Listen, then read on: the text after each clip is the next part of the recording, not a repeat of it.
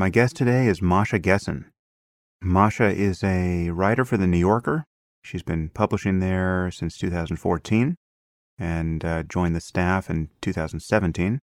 She's the author of 9 books, including The Future is History, How Totalitarianism Reclaimed Russia, which won the National Book Award in 2017, and The Man Without a Face, The Unlikely Rise of Vladimir Putin. She writes for the New York Review of Books as well and the New York Times, and she's also been a science journalist, writing about AIDS and medical genetics, mathematics. She once wrote for a popular science magazine in Russia, but then got fired for refusing to send a reporter to observe the great Vladimir Putin hang gliding with Siberian cranes. She's a visiting professor at Amherst College. She's won a Guggenheim Fellowship, a Carnegie Fellowship, a Nieman Fellowship. And I've long wanted to get Masha on the podcast. I've been a fan of her writing for years. We cover many controversial topics here, Russia and Putin and Trump, but also the Me Too movement, and we touch concerns about immigration and the differences between Christian and Muslim intolerance a bit, fake news, the health of journalism, and I found it very satisfying to get Masha's point of view on the podcast. So, without further delay, I bring you Masha Gessen.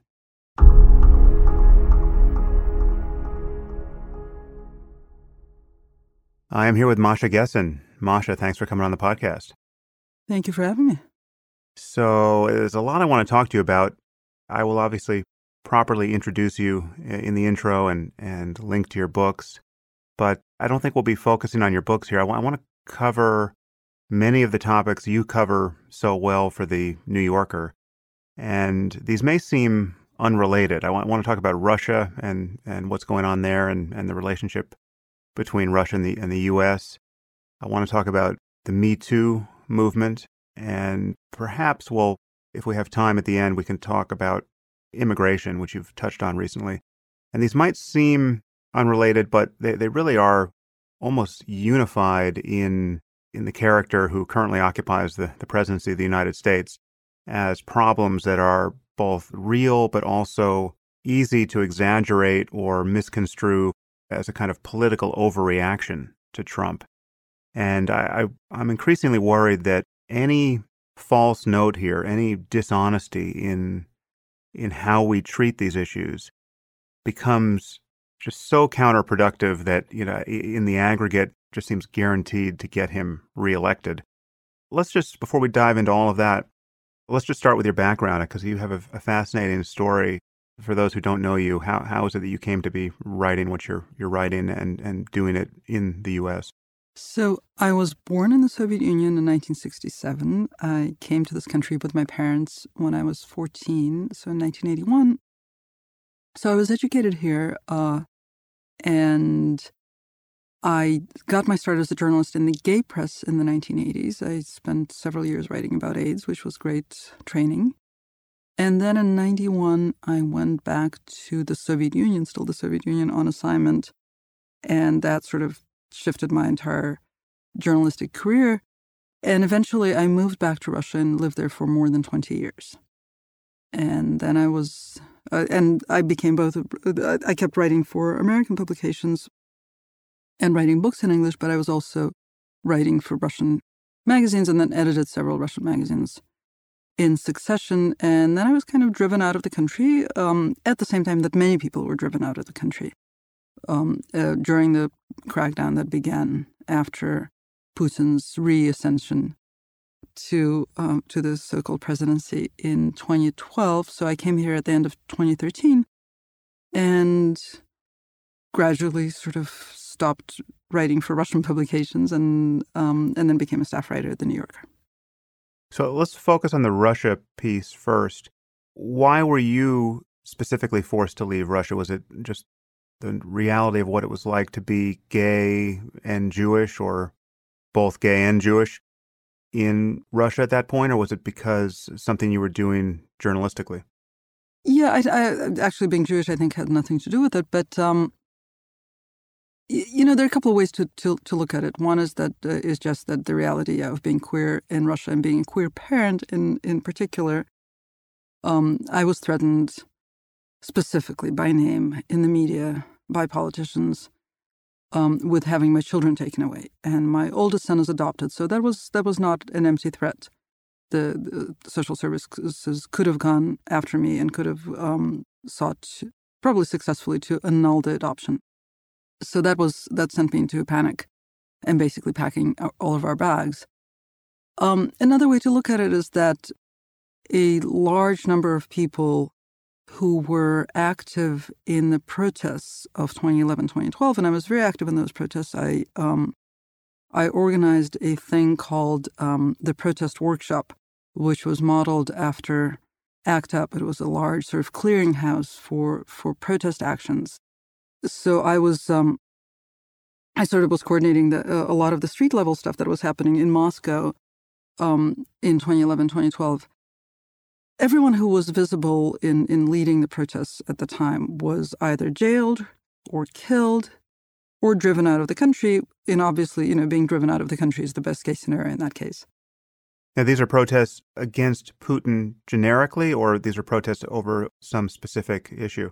Well, that depends on who you ask. I think that the protests were framed by most people as protests against rigged elections.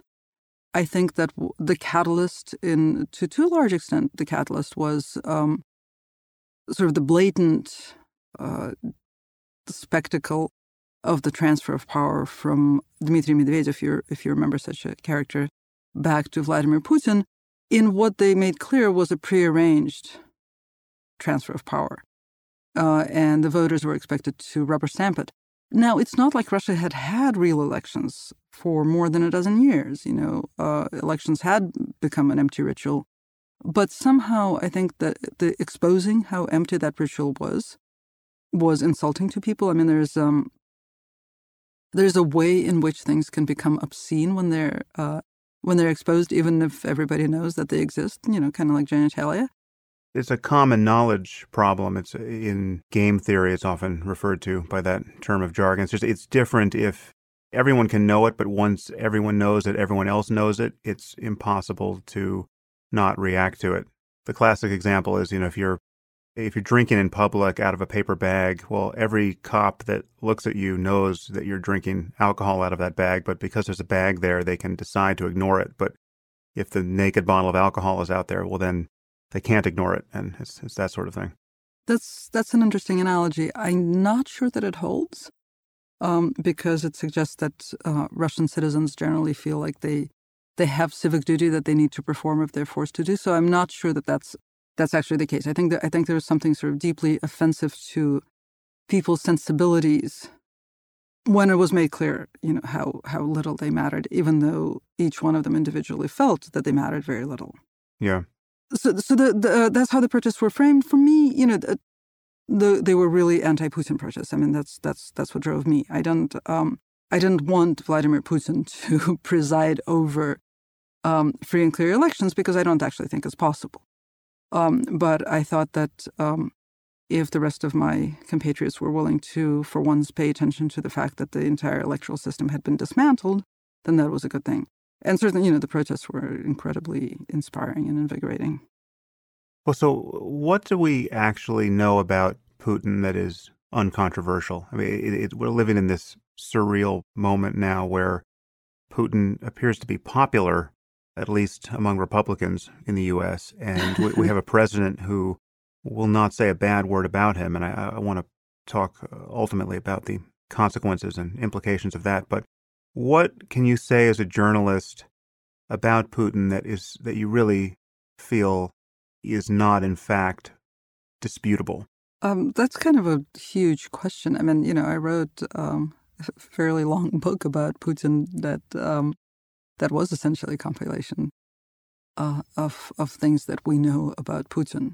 If someone were to say, well, listen, he's, all leaders of countries, have to take a hard line from time to time, and he's not better, but he's certainly not much worse than any other prominent leader on the world stage. And it's not a terrifying obscenity that we have a president of the United States who treats him as a normal leader. What would be the first things you would say to, what would you pick out of Putin's bio that would argue against that kind of carefree attitude? Putin is a bloody dictator who jails and kills his opponents and has waged several illegal wars to the tune of hundreds of thousands of lives. And so I do not think it is okay to treat him as a normal leader, no matter how much the current American president aspires to be like him. But what's the status of public opinion generally in Russia now, insofar as you can gauge it, both toward Putin and toward the U.S. and Europe? Because what we see, at least what someone pretty far from the facts, like myself, sees in the media, is the suggestion that there is an extraordinary degree of anti-U.S. and anti-European sentiment there, and that some of this is kind of framed as of a piece with Putin's popularity as a leader, that he's kind of bringing back the strong country of Russia that has been so demeaned really since the fall of the Soviet Union. How would you describe public opinion in Russia? Well, I wouldn't describe public opinion in Russia. What I would say is that in a country that has no public and no opinions, it is very difficult to talk about public opinion. And I mean that literally. Putin, over his 18-year reign, has presided over the near-complete destruction of the public sphere. You can't have public opinion without a public sphere. If only a particular position, a hysterical, mobilizing, country under siege position, as it happens, but really any position becomes the singular position that dominates the entire public sphere, then you can't have any meaningful opinion either, right? And that's why the subtitle of my book is How Totalitarianism Reclaimed Russia, because the lived experience of being in Russia now is the lived experience of being under totalitarianism, even though Russia doesn't have a totalitarian regime. It doesn't have a regime of state terror. But what it does have is total domination over the thoughts and feelings and perceptions of its citizens. So there is no such thing as public opinion. But that view, the view that dominates, that emanates from the Kremlin and that dominates the public sphere, or what passes for a public sphere in Russia, is the opinion that Russia is a country under siege and that it is at war with the United States. And that war is being fought by proxy in Ukraine and in Syria. So that's scary, because even if you can imagine most Russians are not happy with how Russia is being governed, if you think that there's a consensus that really the real enemy is outside and it's the U.S., it paints a picture of the potential for a dangerous level of support for a ramping up of aggression. I mean, I remember hearing at one point that the prospect of nuclear war with the U.S. was being kind of casually referenced in the context of some political campaign. I don't know if it was Putin's or someone else's in Russia, and there's nobody else in Russia, right? Or one of his who runs proxies. Political campaigns. Yeah, but the idea that the prospect of nuclear war, in particular between Russia and the United States, could be a kind of happy talking point over there. First of all, do I have that? Is that factually correct, or what is that story that I'm dimly recalling? It's an understatement. It's not just the stuff of political campaigning. It is enshrined in Russia's military doctrine that I believe was changed in 2012. Don't quote me on that. It may have been 2013. But the Russian military doctrine reserves the right of first strike in response to any attack, including a non-nuclear one, that threatens the integrity of the Russian Federation. And the Russian military doctrine also identifies the United States and NATO member countries as its primary strategic enemies. Well, I can only imagine we have a similar doctrine, right? We haven't disavowed any possibility of first strike on our side, have we? I would have to check, but I believe that, according to the military doctrine, first strike is actually reserved for immediate nuclear threat or nuclear strike. And that is a difference. Right, so the bar is higher. So the belief that America is the enemy is, insofar as you can you say you can't really judge public opinion, but you feel that this notion is fairly well subscribed, however cynical people might be about the information that comes to them through state-run media? I don't think you're understanding what I'm saying, or maybe I'm not making myself very clear. That's quite possible. I'm not saying that public opinion can't be judged, and I'm not saying that people are cynical. I'm saying that public opinion actually doesn't exist. I'm saying that people have been robbed of the ability to form their own opinions, right? So it's just not a thing that is. So all we have to deal with is what we see in the Russian media. You believe you can't gauge how much the products of the Russian media that we see significantly influences the view of people on the ground in Russia. No, Sam. I'm saying people don't have views. But how is that possible? Like if we were going to ask everyone in Russia whether they thought America was a good place or a bad place, and they all answered that question one way or the other, you would say that the answer would be meaningless, or? Yes, I would say that the answer would be meaningless because you can predict with 90% accuracy, or actually 86% accuracy, as the polls show, that people will say exactly what was last on television. So if the television is talking about the United States being the enemy, then if you conduct a public opinion poll, then you would get 86% of people saying, yes, the United States is our enemy. If tomorrow we become best friends with the United States, people will say exactly that. That's what a totalitarian society looks like. And that's what I mean when I say that people don't actually have views, or, they are, it is a matter of survival in a totalitarian state to be able to accurately mirror the signal that comes from above. Well, that's interesting. It's sort of, so I'll just put the question to you.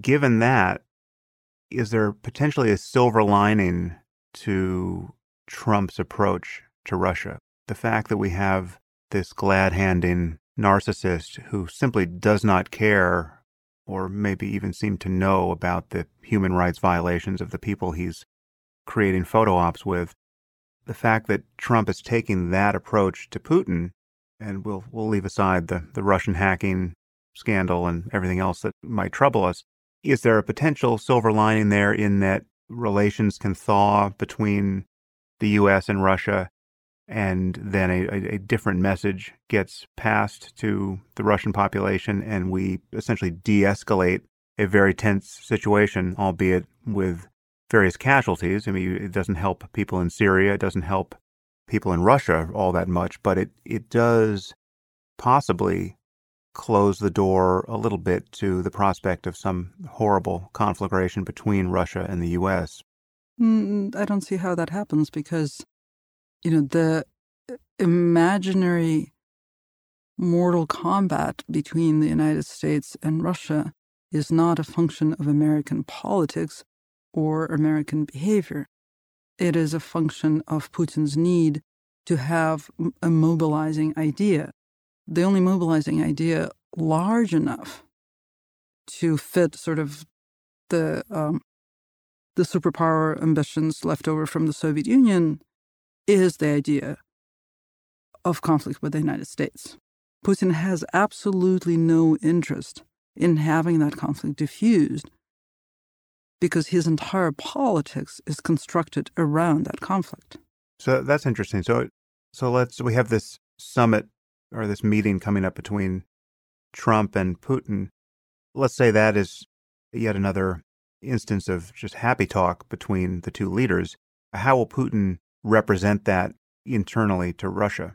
He will show that the American president has come asking for a meeting, that acknowledges that Russia is regaining its superpower status. I mean, that is the ultimate ambition, the ultimate sort of insult, as Putin has framed it, is Russia's loss of its place as one of the two poles of power in the world. And Russia's ambition is to reclaim that place. And so Trump's desire, his near begging for a summit with Putin, is a reflection of Putin's success, and that's how it's going to be framed in Russia. So if we had a different president and a different policy, what would you want the U.S. posture to be with respect to Russia now? I mean, is there anything that would in your mind, reliably move us in a productive direction or put pressure on Putin that would be not merely edging us toward conflict, but actually destabilize him within Russia? I don't know that that's possible, and so I don't think that that's how we need to think about foreign policy. You know, Republicans are terribly fond of talking about values-based foreign policy, which they haven't practiced since, at least the times of Reagan, if ever. But I think that that's actually how we need to be thinking about it. And that requires a real reframing. You have to admit that it's extremely unlikely that any American actions will actually influence Putin's politics. Putin's politics are determined by his own logic of survival. So the question becomes not how do we destabilize Putin, but what is the right thing to do? Or perhaps more productively, what are the wrong things to do? It is wrong to sit down with a dictator who murders his opponents. It is wrong to seek to have common ground with a dictator who murders his opponents. It is wrong to even entertain the possibility of an alliance with a leader who is waging illegal wars. So everything you just said, at least for me, could be said about North Korea. Do you view them as similar situations? Absolutely. Yeah. So let's just talk about Trump and in the U.S. context. Well, first of all, what do you believe is true that explains Trump's unwillingness to notice anything unsavory about Putin? The Mueller investigation runs its course. We find out everything we're going to find out.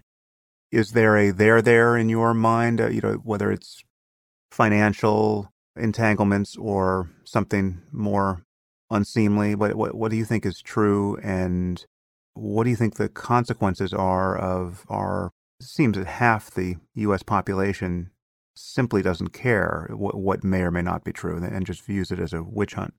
So, first of all, I don't think that you can ask, what do you think is true? There are things I know to be true, and there are things I know that I don't know. Right. Well, but given what you know to be true, what would not surprise you? I mean, first, obviously, I appreciate the bright line between what you think you know to be true and everything else is conjecture, but conjecture is as much as you're comfortable with, I guess. Well, so what we know to be true is that Trump has never met a dictator he didn't like.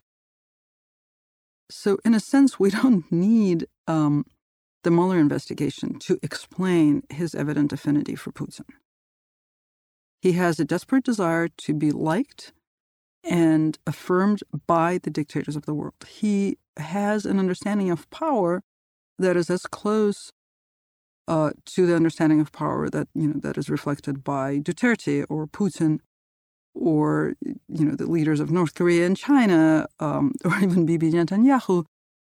As close, that's his understanding of power. That's what he understands. He does not understand sort of the imperfect, incomplete power wielded by elected officials in actual democracies. Yes. The strong man archetype of the leader is the one he recognizes and seems to want to embody. Yeah, and he wants 100% of Americans to support him. He thinks that is the desired outcome. He doesn't understand that that's what happens in a totalitarian society. So how much have you gone down the rabbit hole of thinking about, reading about, wondering about more of a ulterior motive for not criticizing Putin? His own financial needs for his real estate branding empire? Well, again, evidently we don't need to find an ulterior motive to understand what's going on here. A crucial difference would be in revealing the latter. That would seem impeachable. A fondness for dictators, while perhaps it should be impeachable, is not the kind of thing that can be made salient enough, it seems, to his fellow Republicans that they will even comment on it, much less act against it. I don't think anything is impeachable until, at least the House of Representatives is majority Democrat. Yeah, well, that may be the case. So, again, it's like if you're asking me about sort of the instrumental truth, I'm kind of not terribly interested in that. I think we have a fairly clear understanding of the Trump phenomenon and his affinity for dictators. I mean, I'm not saying that the Mueller investigation shouldn't proceed. It should absolutely proceed. And I think the more we learn from it, the better. I don't expect it to be revelatory. Well, so then how concerned are you, given Trump's apparent affinity for dictators, how concerned are you that our own democratic institutions might not be up to the challenge of fully reining him in? I mean, just let's imagine, for argument's sake, that he gets reelected in 2020. You've written somewhat about this, that just what it's like to be in a totalitarian society or a society that is losing its democratic moorings.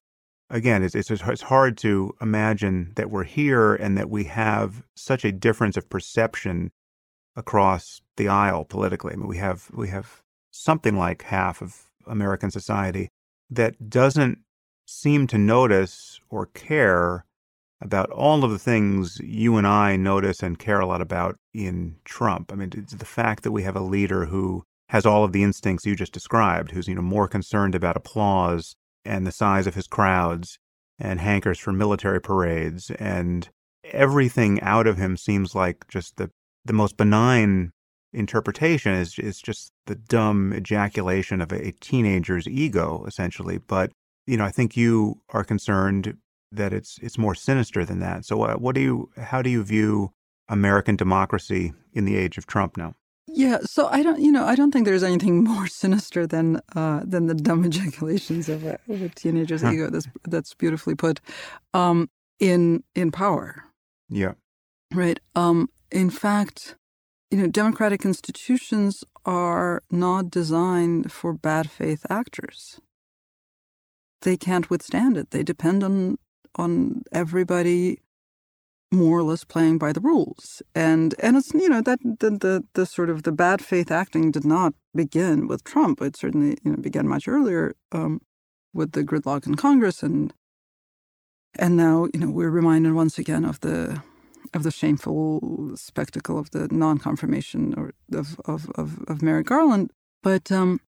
But what we have seen, for example, with the travel ban over the last year and a half, I think is a very good example of what happens when, on the one hand, you have democratic institutions that are designed to be collaborative and deliberative, and on the other hand, a dumb, blunt force.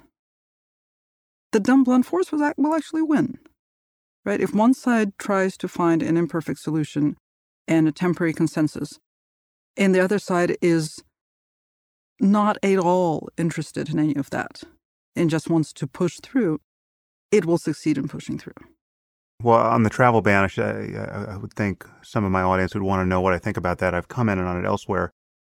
As you probably know, I've been very worried about the spread of jihadism and Islamism and those contagious ideas that jump borders, whether or not people move across them. And I think the travel ban is an idiotic response to a real challenge.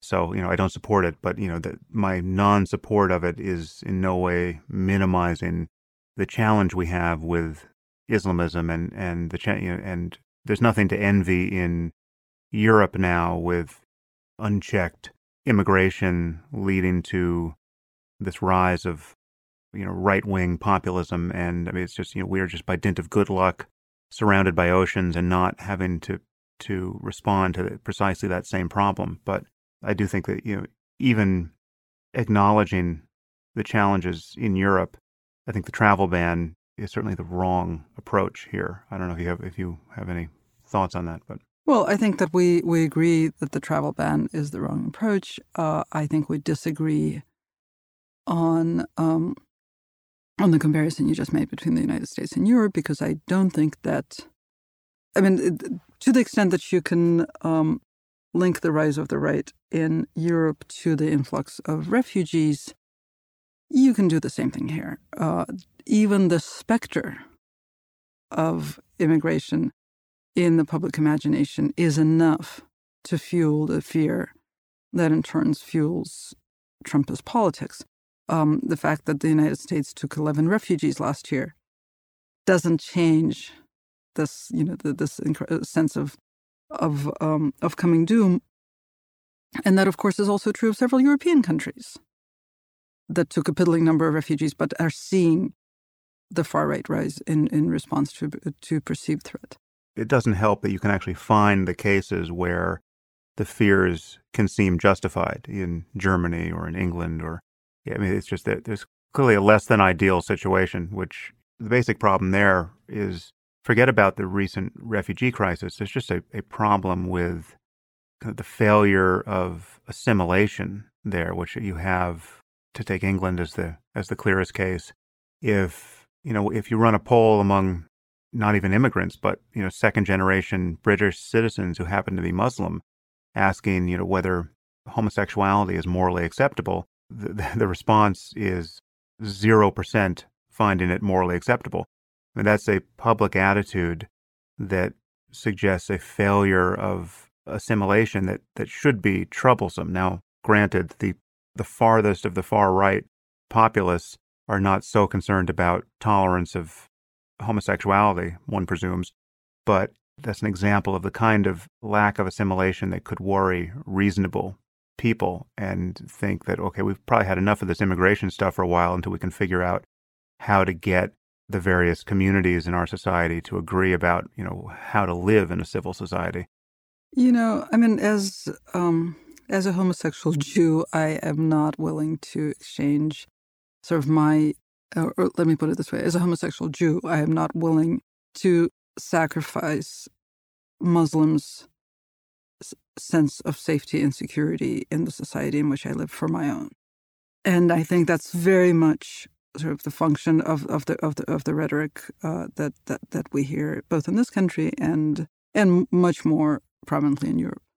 Well, certainly some of the rhetoric, but there's a problem of assimilation. I mean, there's a problem of Islamism, the expectation that Islam will become an ascendant political force and that the West will eventually bend the knee and Sharia law will be implemented globally, right? This idea that is subscribed by some percentage of the Muslim community wherever there is a Muslim community.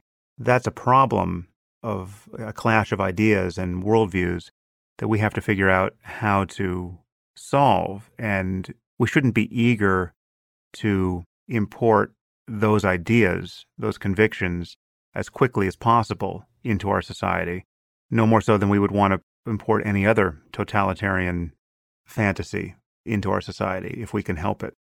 That's the concern. I mean, if you tell me that we have 100,000, and this is a bit of a departure from the topic I wanted to hit with you, but just it's kind of interesting that we're disagreeing here.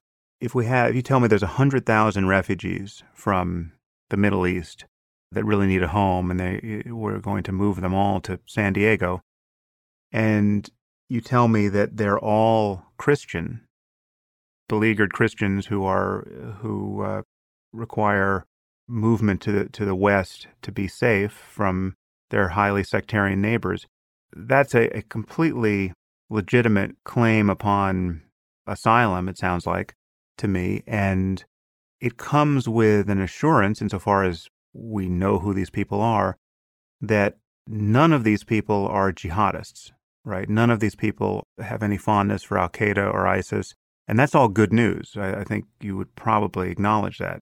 No, I wouldn't. You wouldn't say that a fondness for ISIS is bad news? Let me now that I've claimed this identity of the homosexual Jew, I feel much more threatened in this country by the increasingly powerful Christian right than by the powerless and marginalized Muslim community. Well, sure, but they may be equally intolerant of who I am, but the ones have the power and the guns, and the others don't. So no.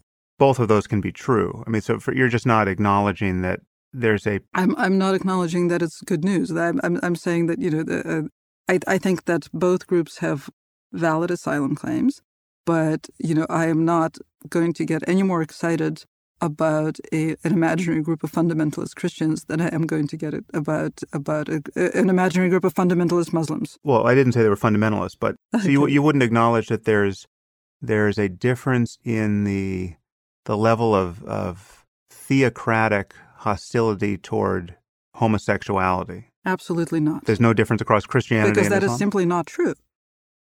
Look, I've spent time reporting on, the white evangelical anti-queer international. It's scary as fuck, and I don't find it any less scary than fundamentalist Muslims. It is scary and reprehensible, I'll grant you that, and I have never spared the Christian right my criticism, but in terms of the actual level of murderous intolerance among Christians for homosexuality in this case, it is a tiny minority in the U.S. in terms of what, if you could poll all the Christians and ask, do you think sodomy should be a killing offense? I would expect a tiny minority to say yes.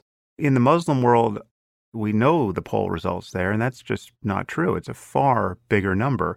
And it's carried out in ways. I mean, it's just take, and this is of a piece with every other kind of knee-jerk theocratic reaction to anything. I mean, the difference between burning a Bible and burning a Quran is rather stark. It's not to say that you couldn't find some Christian who would want to kill you over burning a Bible, but it wouldn't be guaranteed to produce the kind of reaction we know we would get in the Muslim community.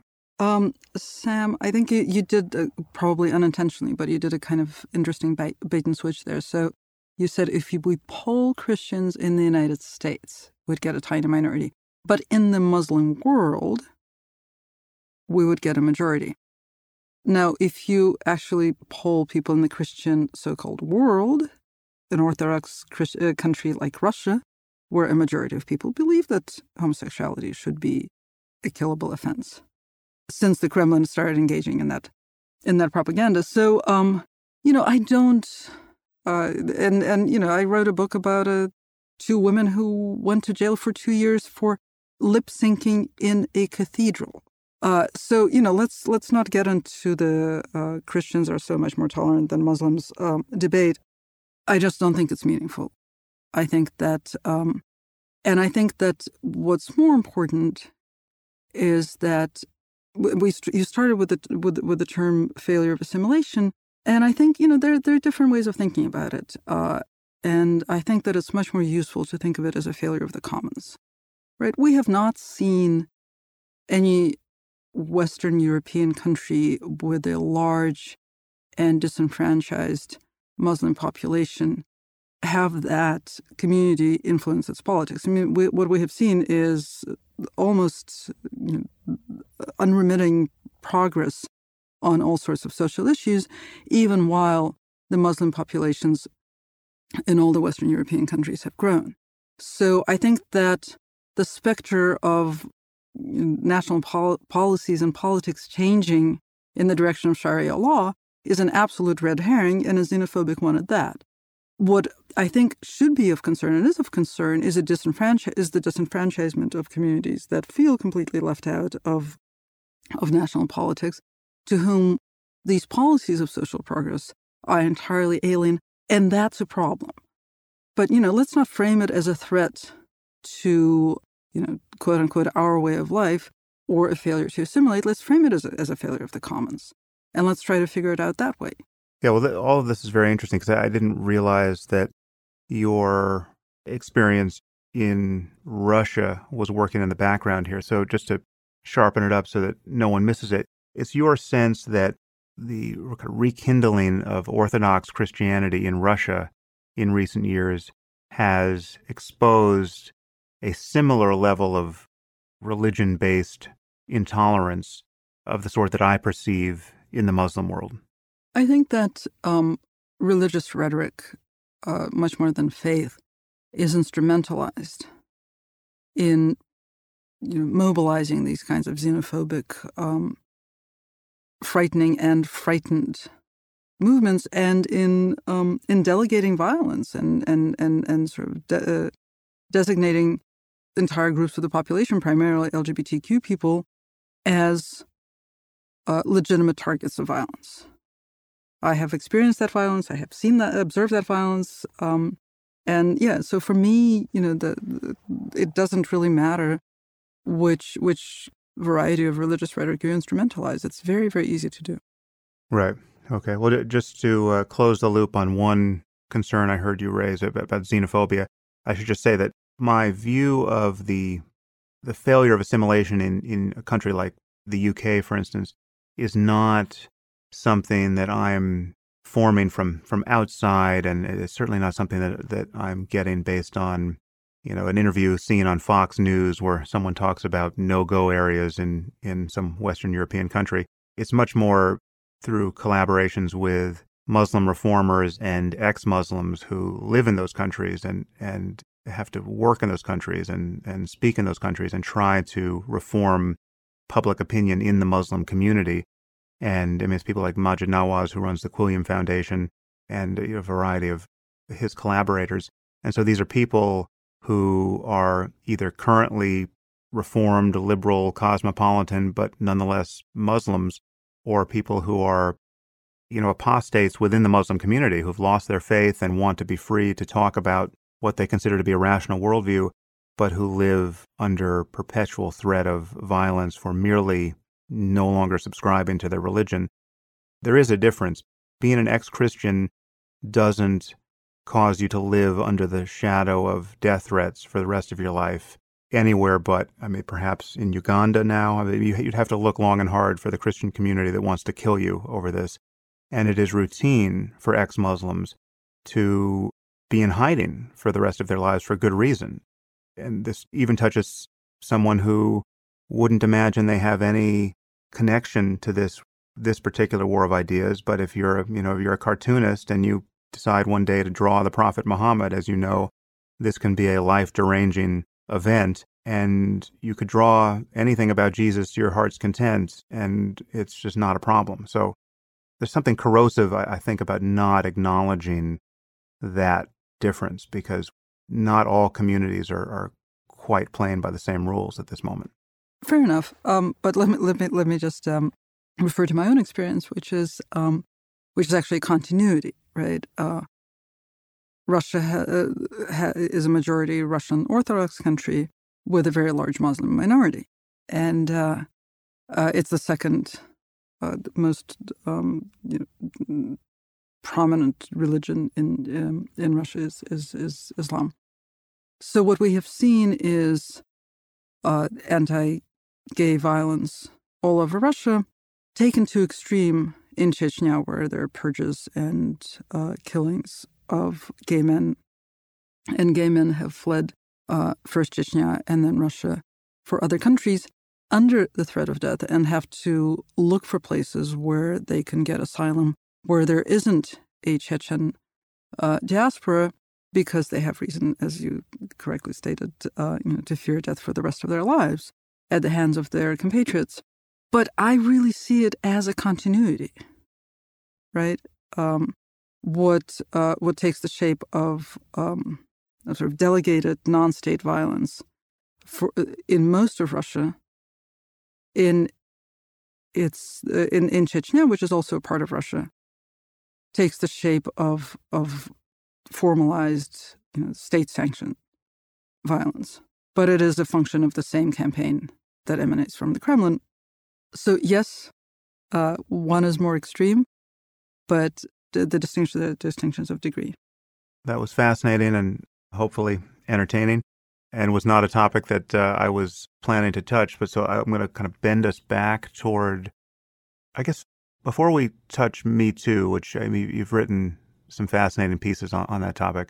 I just want to ask you generally about your perception of journalism right now, and the fake news problem, the fact that there really is some fake news, and there really is currently some political leverage to be had in simply calling real news that you don't like fake news, and your constituency will buy that as well. So how do you view the health of journalism currently? Let's just take the U.S. as the case. So, fake news, I've been, as you can imagine, and as I'm sure you have, on an endless number of fake news panels. And one thing that I realized after several of them is that fake news is always what other people read. It's never what you actually encounter in your own process of media consumption. And so is that, I think it's a pretty meaningless term. In my media consumption, I have seen, I think, both an incredible reinvigoration of journalism and some really inspiring inventiveness, particularly where it comes to investigative stuff. I'm in love with the Trump Inc. podcast on WNYC, which is a really, I think, a significantly new way of doing journalism, just in the way that they collaborate, but also in the way they sort of define the direction in which they're moving, which is that they're trying to understand Trump through studying his businesses. Right. And I think that kind of definition is fairly novel, right? It's like, watch us put on this pair of glasses and look at the world through them and sort of take part in that process of trying to decipher something in a very transparent way. I think that's practicing objective journalism in the way that objectivity was intended to be practiced, and the transparent, clearly sourced, ostensibly reproducible kind of reporting. So I think that's wonderful, and almost a silver lining to the current political moment. On the other hand, I find sort of the success with which this administration has reframed any number of conversations to be, absolutely horrifying. And like every morning on my bike, I listen to several podcasts, starting usually with the Daily from the New York Times. And I have observed, I think, how the language keeps bending to accommodate, to normalize this administration. Like this morning, Michael Barbaro, the host of the Daily podcast, was interviewing one of the Times reporters about Justice Kennedy's resignation, and referred to Trump as not as ideologically nuanced as Anthony Kennedy. There should have been an award for understatement. Well, that's the thing, is like, understatement is not a virtue in journalism. No. We're not here to make things pretty. We're here to state them as clearly and directly as that can possibly be done. And I think that sort of in the instinctive and sometimes articulated striving for civility, that's not happening, and that has a normalizing effect. Yeah, and there's just the fact that you're speaking about the U.S. president and the so-called office as well, and so journalists feel like they need to be respectful even when the person and his utterances that they have to cover are so far beyond the pale in any given case that it has a normalizing effect, and you have to kind of shake yourself awake and remember what is actually happening here. I mean, the level of lying and the rapidity of lying, the blatancy of the lying, the omnipresence of the lying, the fact that all of his surrogates are forced to lie in this sort of perverse and unending loyalty test, and with an apparent shamelessness that they would never muster, presumably, in their normal lives. It's like there's this black hole of dishonesty in the Oval Office, and it's bending everything that comes near the event horizon. It's just been ghastly to witness, but for me, the worst part, if you can distinguish these gradations of horror, is that so many people not only don't care, it's part of the fun.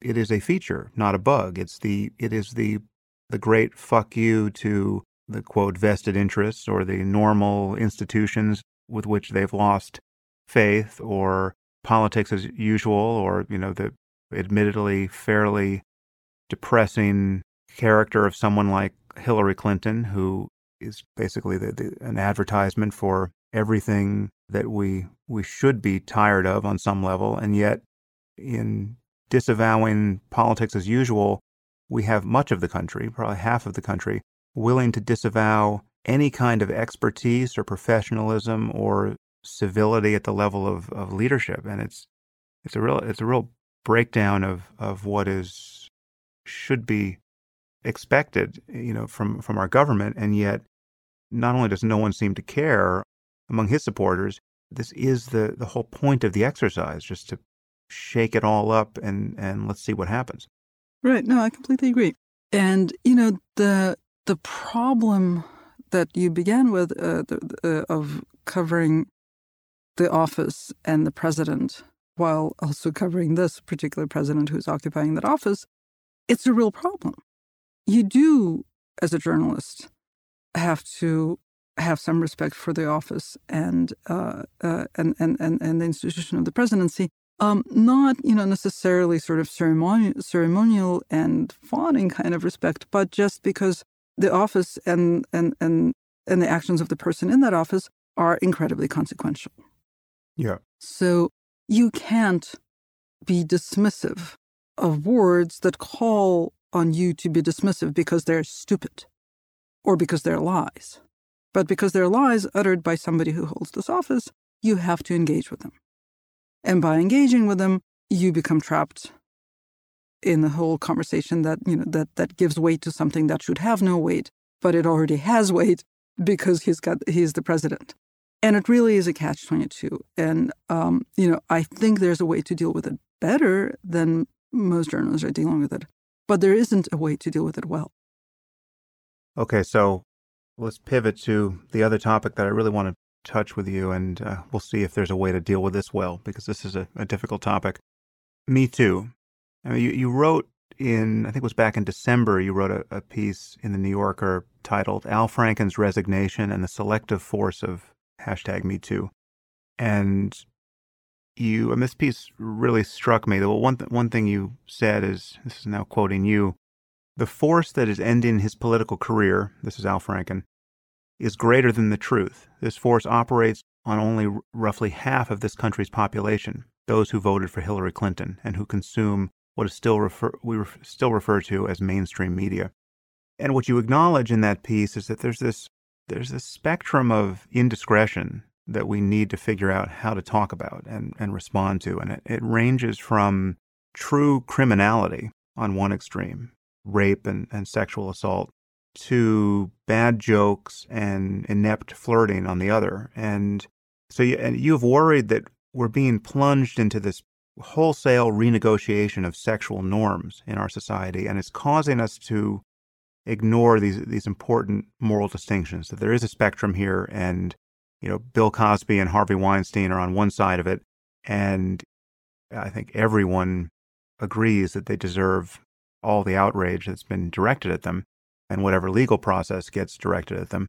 But then there are cases that are far less clearly about abuse on the part of the men involved, and there really seem to have been a few cases where they were just fairly normal sexual misadventures that just got nearly criminalized in the media. So feel free to demur if your views have changed on this at all. But let's talk about, are there some clear landmarks here? How are you thinking about Me Too and the response to it, and perhaps what you described at one point as an emerging, quote, sex panic, or as I would refer to more generically as a moral panic? How are you thinking about Me Too at the moment?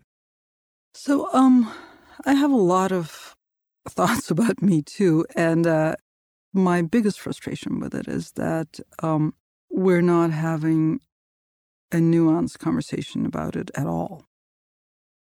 And I think there are reasons why we're not having a nuanced conversation about it, but that's, I think when it comes to sex, especially, the conversation needs to be careful, and we need to be able to parse things out. But to start with the piece that you quoted, what I was concerned about at the time, and I think is still an important point about the whole movement, is that it's very much a reaction to the election of Donald Trump, and I think sort of on a psychological level, it's a result of the shock that many of us experienced when we saw that the Access Hollywood tape was not a disqualifying event.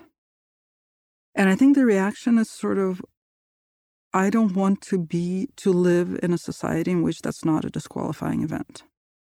So I am going to legislate the part of this country that I live in, or participate in legislating the part of this country that I live in differently, so that it becomes a disqualifying event for men who inhabit this part of the country. That, I think we have to somehow try to think about that, about what happens when society is sort of trying to legislate a part of it separately, right? To create rules of behavior that don't apply, that clearly, don't apply sort of on the federal level, but apply to a fraction of society. But, and so, the normal institutions are not involved. And I'm not saying that that never happens, and I'm not saying that that's necessarily a terrible thing, but to me, that's a thing that needs to be acknowledged and examined. So that's one point. Another point is that, the way there are two kinds of discourses that I have heard about Me Too. One is the language of revolution. And in this language of revolution, it suggests that there's a wholesale changeover of norms related to sex and flirting and relationships, and it's going to claim victims, perhaps an excess of victims, because that's just how revolutions work. I find that view disturbing and unsatisfying. Another view is the view of retribution, the language of retribution, right? And that's how, okay, so Al Franken did something wrong. Maybe it wasn't as enormous an offense as something that should land someone in court, and has rightly landed people like Bill Cosby or Harvey Weinstein in court and in prison. But there should still be retribution exacted. I'm not interested in retributive justice. I am interested in restorative justice, which is an entirely different kind of language, an entirely different way of thinking about it. So, and you ask me what I'm thinking about Me Too now. I was at the Sydney Writers' Festival when the Junot Diaz thing went down. So Junot Diaz had written an essay in The New Yorker about having been sexually abused as a child and having, for lack of a better term, acted like an asshole in his relationships as a result of that. And a couple of weeks after that, there was the Sydney Writers' Festival, and he was confronted with a question from the floor during one of his panels by a younger writer, also from New York, who said that he had tried to forcibly kiss her. And then it had this kind of pile-on effect, both from writers physically present at that festival and then on Twitter. And Junot Diaz withdrew from the festival. A lot of his public events were canceled. Bookstores started pulling his books. And since then, MIT has conducted an investigation and has apparently concluded that there's no issue with his continuing to teach there. At least one of the women who accused him of, and she accused him really of just having demeaned her in public in a way that really had nothing to do with sex, but as she portrayed it, had everything to do with sexism, but turned out not to be true. The whole story turned out to be not true. And I found the experience of a bunch of writers engaging in what now in retrospect certainly looks like a kind of mob, minor expression of mob behavior, and proving themselves to be completely incapable of having an actual conversation. Yeah. In words, which happens to be our profession. I found that incredibly disheartening. And then there was also the Sydney Writers' Festival, which kept sending out, which just completely refused to acknowledge the whole thing. And and kept sending out, cheery emails saying, an exciting literary weekend ahead. Right. That's hilarious. Instead of using this incredible opportunity to actually have a meaningful conversation.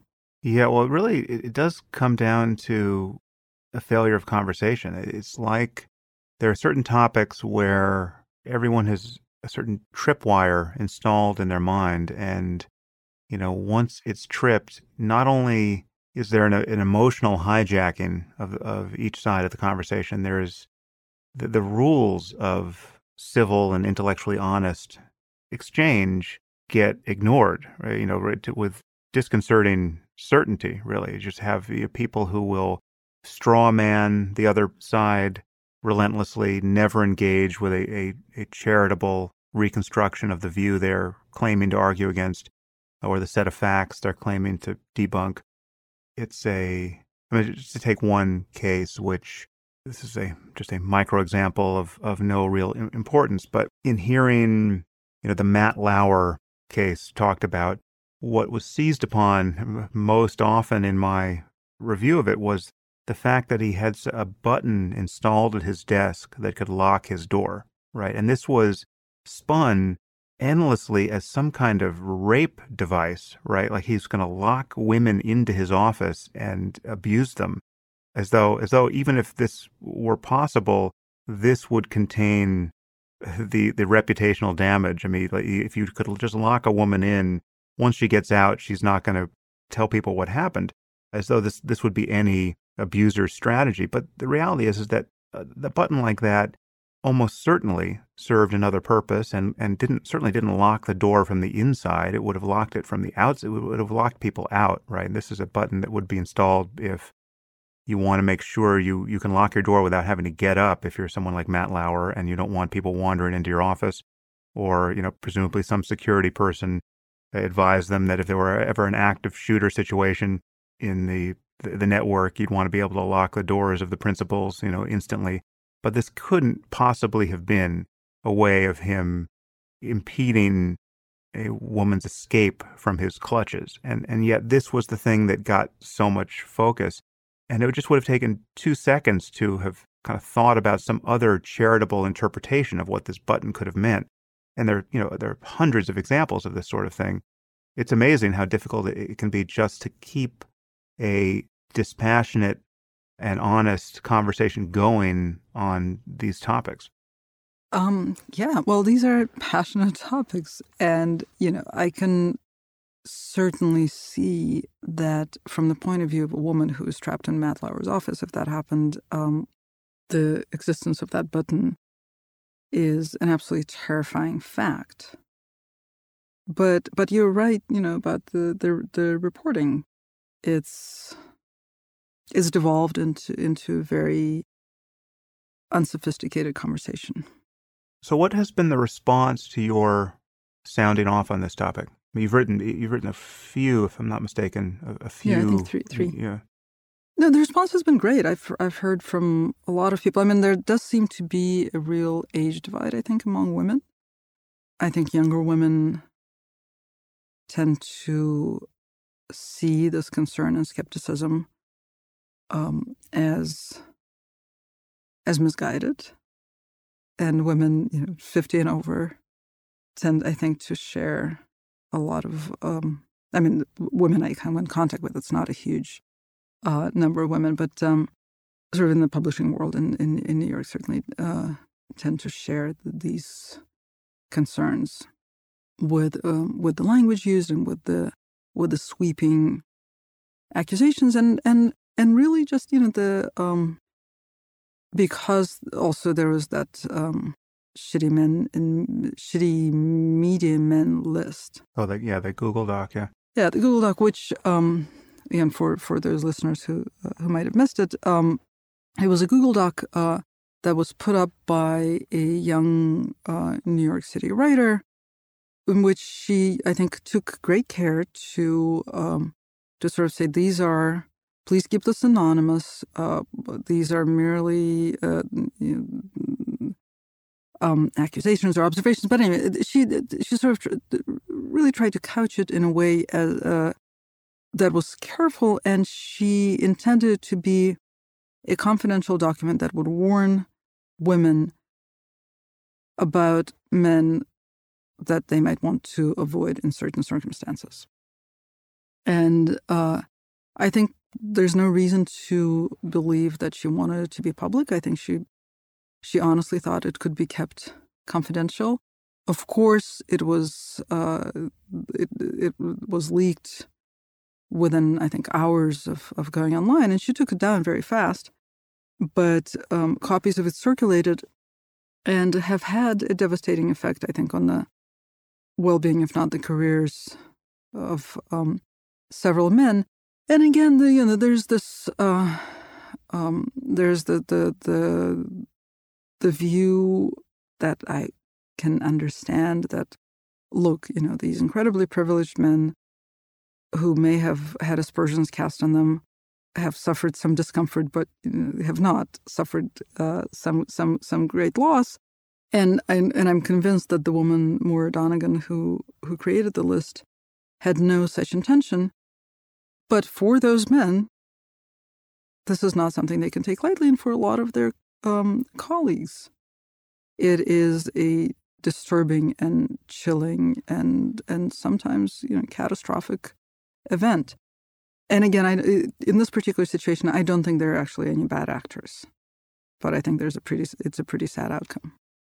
Yeah, so I feel the impulse to speak a little defensively on both of our behalfs just for a moment, because I don't want what I said about Matt Lauer's lock button to be construed as a defense of his case, because I don't consider myself informed about what he did or even what the full range of allegations were about him. So, he could be as terrible as alleged or not. I'm uninformed. That was just an example of a detail that I felt was getting the most paranoid interpretation where other more plausible interpretations existed. Right. And in your defense, I just want to, because you, by some listeners, I'm sure will be convicted of a somewhat galling level of insouciance around sexual harassment and this issue. But I want to just read something you wrote in one of your pieces that is surprisingly personal and powerful here, which is it just tells people where you're coming from. This is quoting you in one of your New Yorker pieces.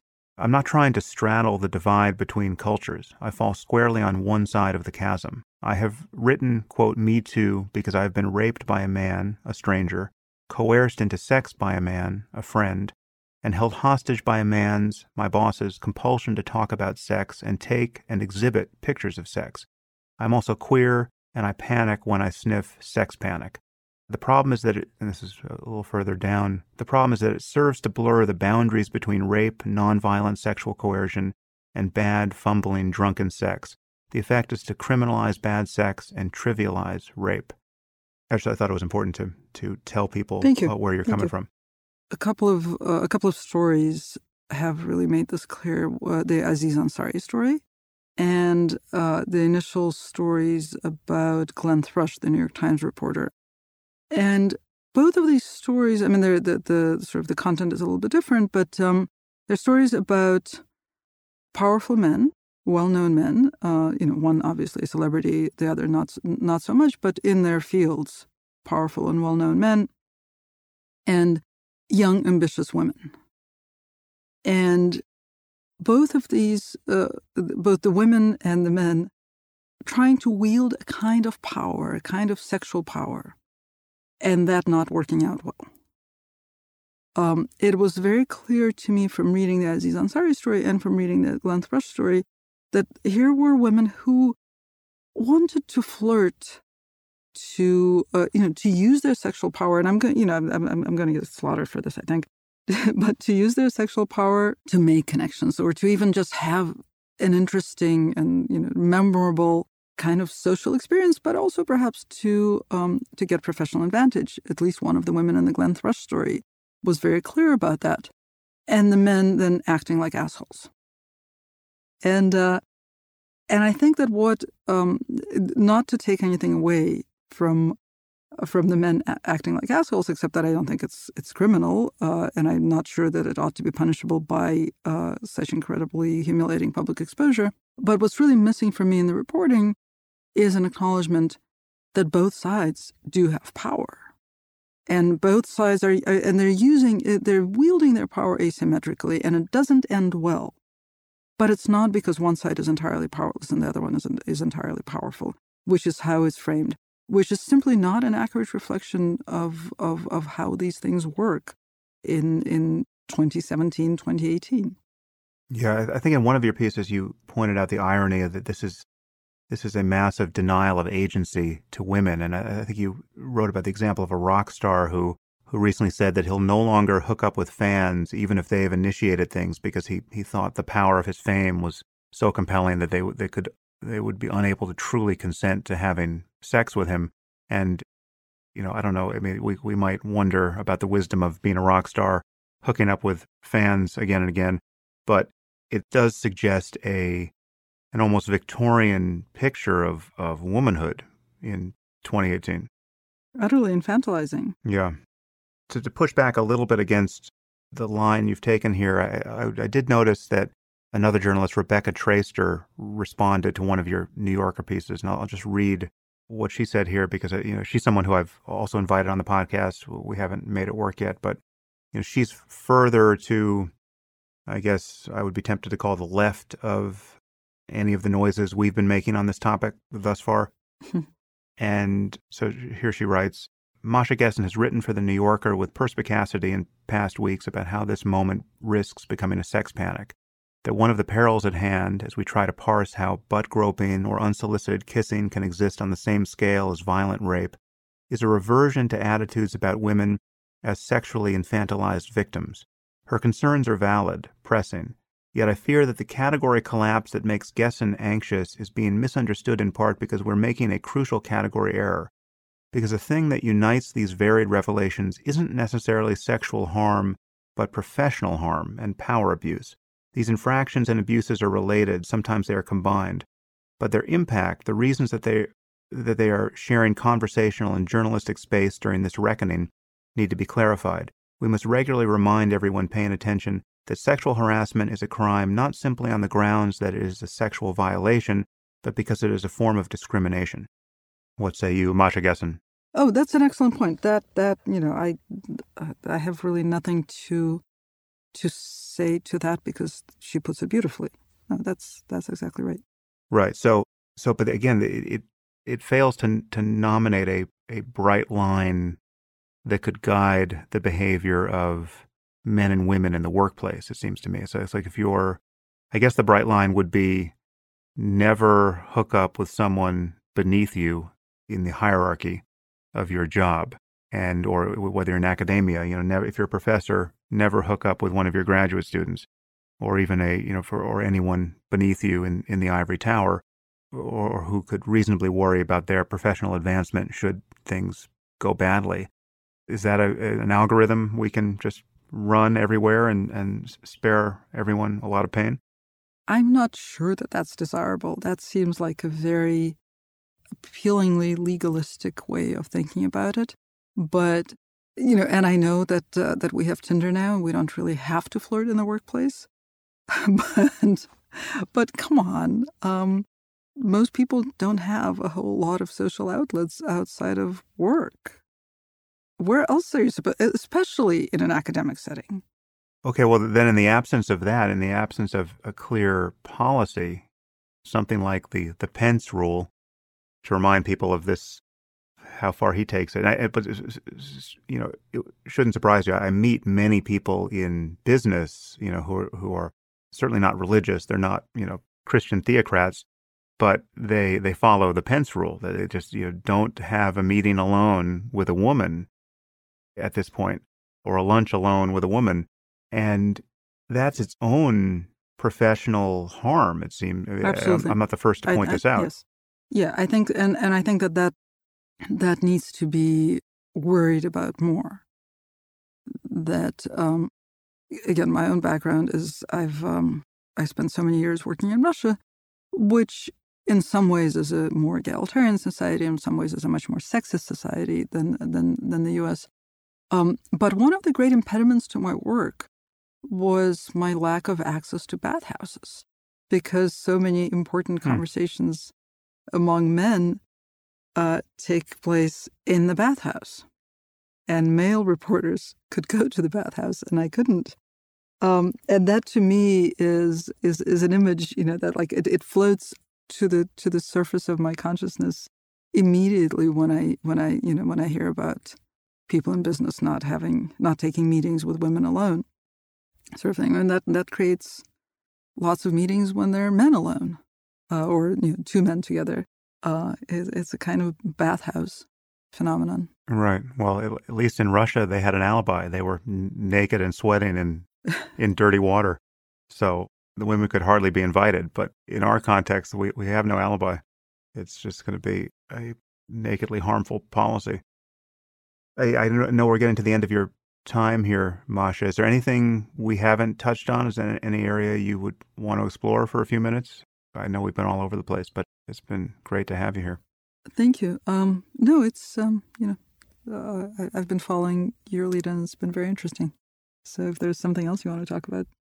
I guess I would just flag the sort of the novelty of some of the points we've hit here, because we talked about how difficult conversation is and how, on the topic of Me Too, it's reliably breaking down and people are being harmed on both sides, and even, people who might be getting what they want, the reckoning they want, are going to be harmed in ways that they are not quite expecting. I mean, we just mentioned one that, if people decide that this reckoning is so compelling that they need to be so careful as to never have unchaperoned meetings with women, then, that's certainly a bad reckoning.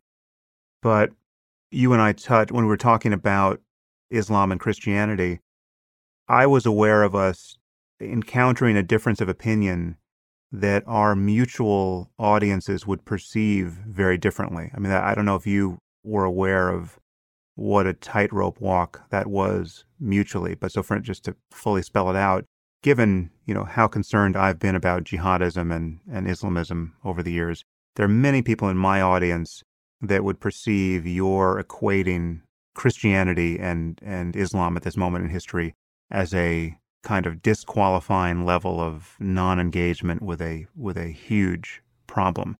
And I'm aware that there are many people in your audience who may or may not know my history of engaging with that topic, who would view my concern about the difference as I perceive it between public opinion in the Muslim community, say in the UK and other communities, as a kind of, xenophobic level of Fox News inspired paranoia. And you and I are having this conversation, having to talk to both audiences and honestly represent our views. And I thought our exchange was great. And I loved, the actual piece that dropped into place for me that was truly novel was your unique vantage point, having been gay in Russia. I mean, that's the level of orthodox animus there. And so that was very interesting. But I guess the meta point I would make is that this is the kind of thing that on social media and in most kind of journalistic efforts to connect the dots for either one of these audiences, there is just a straw manning and kind of tribal level of smearing that is happening in every one of these conversations, wherein essentially the worst possible construal of one of your sentences is taken to mean that your point of view is totally beyond the pale and you shouldn't be interacted with on this topic. And it goes in both directions. And I think it's only in a long form conversation like this with sufficient principle of charity that we can navigate that. I don't know if you were viewing that part of the conversation through that lens at all, but that's what I was thinking. No, I think you've described it very well. I actually want to go back to Me Too for a second. Sure. To acknowledge that the mention that you made and I made of potential professional harm of women getting left out of conversations. It's a concern. I'm not sure it's my biggest concern. In fact, I'm sure it's not my biggest concern about Me Too. It may be a straw man as well. But I'm much more concerned, actually, and this was something that was prominent to me in the whole Juna Diaz Sydney Writers' Festival story, that I can't imagine that this quest for retribution, and the public exposure that some of the women accusers are getting is sort of psychically as rewarding or ultimately, beneficial as they might imagine it is. I also wonder about how damaging the way that the conversation is proceeding is at this point to some of the accusers. I think it's the exposure of personal pain to a society that or a community that doesn't really engage with it, that immediately shifts into punitive mode. I don't think that's a great thing, and I worry about it, and I felt it really viscerally in Sydney. And now to hop over to what you said about our conversation about Islam and Christianity and assimilation in the commons. And I think, first of all, I think we did that pretty well. We negotiated that pretty well, and there was actually something that allowed us to engage. But your point about the assumption of bad faith on both sides of that conversation is a really important point. And it's a crisis of politics. Politics is a conversation about how we inhabit this world together. It can only be had if there's an assumption of good faith on both sides. I think that the assumption of bad faith is not unfounded. Yeah, well, certainly in many cases. And yet, we can only have the conversation if we assume good faith. Yeah. A friend of mine, Brett Weinstein, who I just did an event with, summarizes this with the aphorism that bad faith changes everything. And it certainly does, and not for the better. Well, listen, Masha, it's been really a pleasure to finally get you on the podcast. I know we were struggling to work. Thank you for your patience. Yeah, you had many things which, for good reason, delayed your arrival here, and it's exactly the conversation I was hoping to have with you. So thank you. Thank you very much for having me.